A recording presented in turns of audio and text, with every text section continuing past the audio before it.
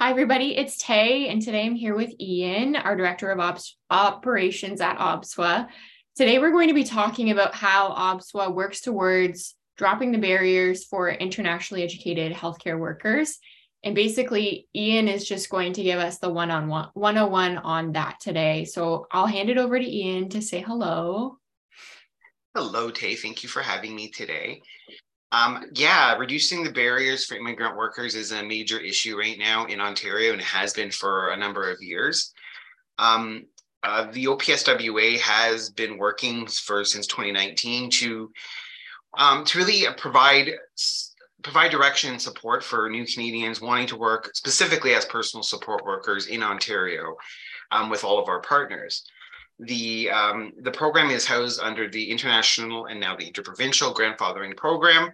And essentially what the OPSWA is doing is we are permitting internationally educated individuals, such as internationally educated nurses, physicians, you name it, within a certain area of practice to work as personal support workers, but most importantly, to join the professional association as fully insured frontline healthcare workers. Now, in long-term care right now, you can hire internationally educated nurses to work as personal support workers, so long as the director of care in that home is okay with that situation. We've had a lot of issues issues is the wrong word. We have directors of care question us regularly, asking if certain members were qualified to work as PSWs, just as a sounding board, essentially. It's from that this program took root, and we decided to offer a standardized approach to this, which is the international program, grandfathering program. Now, this program enables members to obviously have the insurance, but they get to have an OPSWA badge, which is photo ID, which they can use especially when they come to New Canada, which for many immigrants is something that it establishes some permanent element in Canada and Ontario. The program has enjoyed enormous success in Ontario. We've grandfathered at least 2,000 internationally educated professionals to work in long-term care. These were individuals that were enormously supportive during the COVID, especially they were heroic with their actions, like yourself, I might add. And especially we're finding that they're here for the right reasons. A lot of the nurses and professionals, they do a lot of personal care in their countries and where they come from, and they find the job to be is exactly what the expectation is, and they're prepared for that. In a nutshell, that's the program. So it's very straightforward. You can find it on our webpage. But yeah, it's really the major issue. We're hoping to take it nationally. I'm thinking too, like the whole goal, well, not the whole goal, but part of it would be to kind of help our staffing crisis right now that we're in. And I don't know a lot about it, but I do know that there are so many barriers outside of our program where people they have the education, they have the drive to come over here, but we have all these stipulations on why they can't be here. Mm-hmm. And so I'm guessing that this program, it's basically a guide through all of those. And as you said, removing the barrier, how would someone get involved in that? So say like we have a PSW watching now abroad and they're interested in it. How would they touch base with you to get started in this whole process? Well, we always encourage them to go to the webpage at www.opswa.com or to email info@opswa.com. I will try to add that into a chat if we can do that into this, excuse me. But in general, we try to keep the access pretty straightforward. You drop an email and you can request information on how to join. There's no cost to have a pre-approval. We can run through we can do the profile and determine if their eligibility exists. We do this regularly for members. If they don't exist, we don't charge for a non-compliance, for example. It's just to see if they qualify. But to answer the first part of your question, I think the barriers to immigrants working in Ontario right now continues to be cultural and linguistic. Not linguistic specifically amongst not being able to have English skills, but an increasing demand for linguistic skills in specific languages like Urdu, like Italian or Chinese, Mandarin, all the different variances. Each of those communities we're seeing a growing increase in demand for those exact languages to match. And we have immigrant groups that can support that. But there remains a disconnect between the hiring managers and their ability to recognize the credentials of an internationally educated professional to do that role. And because they don't know, and because there's that element of doubt, they don't hire them, which amplifies the crisis. So what this program is essentially trying to do is to say, we understand that they're new to Canada and that you're basing this, you're taking a risk, but we at the association are happy to put our name behind them, and we're gonna, we're gonna take them at face value. And we're going to take them, give them the chance to say, we'll take you at face value. Here's your shot to join the professional association. We will help you. You will get a job because we'll individually place you. And you'll have access to legal help. So you're pretty much, once you're part of a community. So it is a struggle of trying to get the word out there. So that's the barrier. It's a multiple barriers, not just one language or one culture. It's that situation. So I'm not sure. Kind of a prominent problem for a while too. No, that does answer my question. I guess I'm just asking as well for some of our viewers, when you get started and you're kind of launched in our process, your process, I'm not really involved in it, but our process. Okay.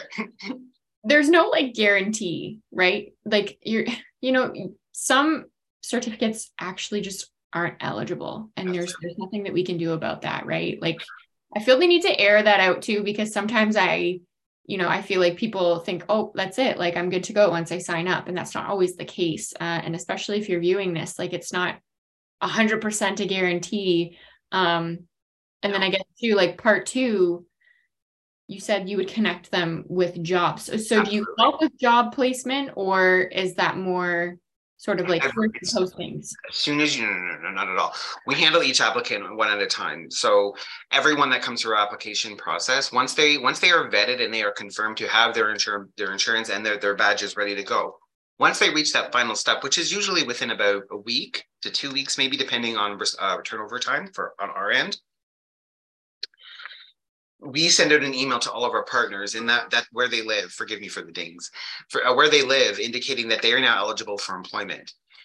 We then send the resume out to those employers, and then the employers take the onus to actually connect with those people, knowing that those have been pre-vetted by the OPSWA, and therefore they have a greater chance of employment. If that IGP member is not able to secure employment, we strongly encourage them to connect with us again, and we will make sure we find them work.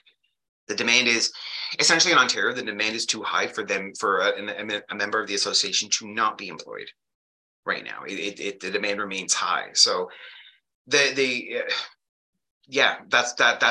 it absolutely can be. Now, one side thing that you mentioned is when you come to Canada, is there a guarantee? No, there's no guarantees in any case. My family and my father was an immigrant too. When they came to Canada, they took a chance, like we all do when we come to this country. And there's no guarantees that they're successful. But the other option that immigrants often are faced with is that you get to Canada, you're an internationally educated nurse, and the first thing you're told is you can't work as a PSW unless you go back and do 7 months of school at a PSW program, or you need to go and do a community college program or something else. That's no longer needed, at least not to enter our program. Simply by joining and paying the membership fee, which is $300, I think, and you approve for that $300, you can work as a PSW under our insurance with a badge with our partners, which include the Ministry of Long-Term Care and the Ministry of Health. So we're not trying to make the systems redundant that are there to train PSWs that come from other countries, to train international nurses to become PSWs, but the demand is so great that we need to be really responsive right now to bring in the people at the rates they can. And it's becoming to the point now where, from my perspective, why would they have to go back and do 7 months of education when they already have the nursing skills from their home country? A body is a body, and the skill sets, personal care is personal care. But I'll leave that in your hands. I'm not a healthcare professional. I'm more of an HR person. Well, I mean, I'm just thinking too, I know a big problem that, a lot of us had on the front line, and it's nothing to do with the worker themselves, but there was this new role being created that the language we've used, is piggybacked off of the role of the PSW. And it's kind of like you bring someone in who hasn't went to school at all and done anything in terms of training. Yep. And then we try to create them as sort of a PSW hybrid, pay them less. Mm-hmm. And then we have people internationally that are interested in coming over and working here or even are here already and just cannot get work, even if they do have the proper education. Like, it just doesn't make sense. So it's really cool to hear about this program, because it sounds like it's almost bridging the gap a little bit with that. It's trying to, yeah. I mean, the real issue is connecting to immigrants when they arrive here in Canada. Immigrant groups going back since the foundation of Canada have always preyed on their own. A lot of immigrants are convinced by members of the community that are already here to attend schools X, A, B, or C, because those people are the ones that set those schools up, and that's how they're generating revenue. No problem. I got no issue with that. More education is always great. But you don't need to go to those schools to work as a PSW at all. That's not a requirement in home care. It is, the director of care can go ahead and vet that, and our program helps to verify that. So are we saying that immigrants should not go to a community college when they come to Canada? No, they should, and learn as much as they can. But if you wanted to work as a PSW and you need the revenue now, join the association. We can definitely assist with that. So that's the nutshell of the program. And I think to answer your first question, though, when you went back about the different titles, that is essentially what the OPSWA's mandate was and is to end that constant rejigging of the title. We don't hire, well, the PSW comes essentially from a rejigging of the nurses title, because the nurses had to delegate some of their care. So the PSW became the new title. And then they had to keep creating new titles as that population kept shrinking, and forcing those titles to intercompete is eroding the quality of care on the front line. And at the end of the day, that's the patient that doesn't have any sort of standards that they can rely on. We're more beholden to the desire to save that extra dollar an hour. And I don't support that. And these are just the odds. So we want to have one title across Canada, or maybe two, that demonstrate what those standards are. And that would end that practice and end that ambiguity that exists right now. So yeah, it's an issue. Yes, it is. I just on the front line noticing, like, are we just trying to save money here? Oh, absolutely. Oh, completely. I'm concerned. No. Make no mistake about it. The constant rejigging of titles is exclusively an economic act. It has absolutely nothing to do with patient care at all. That's why we have over 100 titles right now to do that one job. Right. You don't generate 100 titles if you're trying to standardize something. You generate 100 titles if you're trying to destandardize and to bring costs down. And that's what they're doing constantly. And we're seeing the 20-year impact of that constant devaluation of that title is that you have an inflation essentially element. We're all familiar with inflation. Now the title's worthless. No one wants to do it. We can't sell the program. We can't even give it away for people to do it. But we're going to start turning a corner soon. We have to. So it's part of our goal. But it's kind of like a rock bottom, and in that way. Like, I feel like the pandemic was just, again, record exacerbated past issues, but like this is like a new low for us. Oh, it got worse, because during the height of the pandemic, the decision was, let's introduce a new title. What? I know. They did. They introduced 5 during the pandemic as a way of saying proactive in response. Those same titles do all the same job. They just keep having less and less training to do it. It's the devaluation of the front line. It's the devaluation of the patient, and because the patient is who we're ultimately all talking about. The role that the patient plays in healthcare is continuing to erode. It seems that it's not there for them anymore, which we're trying to change. It sounds like a great way to bridge the gap, as I said, and thank you for coming on and for giving us a little bit of detail about it. I hope our viewers find this helpful. And if you're out there right now and you're struggling, please know that you can always reach out to OPSWA and Ian, and they will lend you a helping hand. And we'll put on our job description. We'll put on the video description, if this is going on our social media, just the links if anyone needs to connect with the OPSWA or me. It's just connect with info@OPSWA. I'm not going to give you my full email because you'll never get it on it. It's DaSilva@OPSWA.com. You're welcome to connect with me. drop me a line. But the program is open. It's all online. There is no secrets or no trying to reduce this. So hopefully we can get people to join. I hope so. I think, posting a link would probably be helpful. So yeah. We will when we get it posted. We'll definitely make sure there's a link on this. But that's it in a nutshell. Those are our big plans, and we're hoping to expand it nationally. Is the next plan, because this problem impacts right across the entire country. We're all faced with this growing HHR crisis. So it's a valid solution to a major problem. It is, and some provinces are being more proactive than others and recognizing it. But at the end of the day, we're kind of snotty in Canada, like snobs. We have our nose in the air, and a lot of that is structural, because by creating barriers, we can charge for those to pass those barriers. So you can see the business model. I'm probably making enemies as I say this, but it's the truth of it. You pay them to come to Canada, and you got to pay for this, and I get it. That's part of the business structure. But when we're in such an HHR die or HHR straight, any barrier. And that's another thing I just want to mention, is that we get a lot of requests that, I have my WES. You do not need to go to WES or any sort of credentialing service if you're looking to join this program. Not that, I would, if you have it, great, send it in. It's wonderful. We think very highly of them. But if you're trying to save money, and you don't need to reinvent the wheel with us, but our evaluations are not transferable to other parties. So they're only for our program. Just be advised of that. So if you want to have your credentials transcend evaluation, transcend this, go to the World Education Services. They're excellent there. They have great services. But for this program, it is not a requirement, but we welcome them if you have that. So that's want to make sure that gets out there first.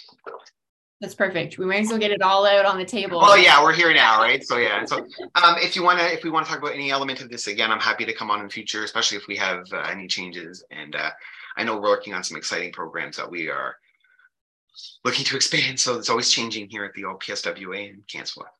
So that's so exciting. To have you back. If anybody viewing here has any commentary, has any feedback, wants Ian to discuss different things, or have any questions for Ian to answer, definitely do so in the chat. Absolutely. Yeah, we'll bring him back and blow some more stuff up, and that's what we're here for. So thank you.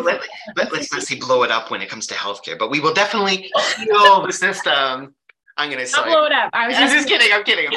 Thank you so much for having me, and we will we'll heal the system together. I'm sure. Not to worry, but thank you.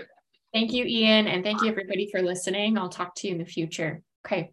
Nice night, everyone. Take care.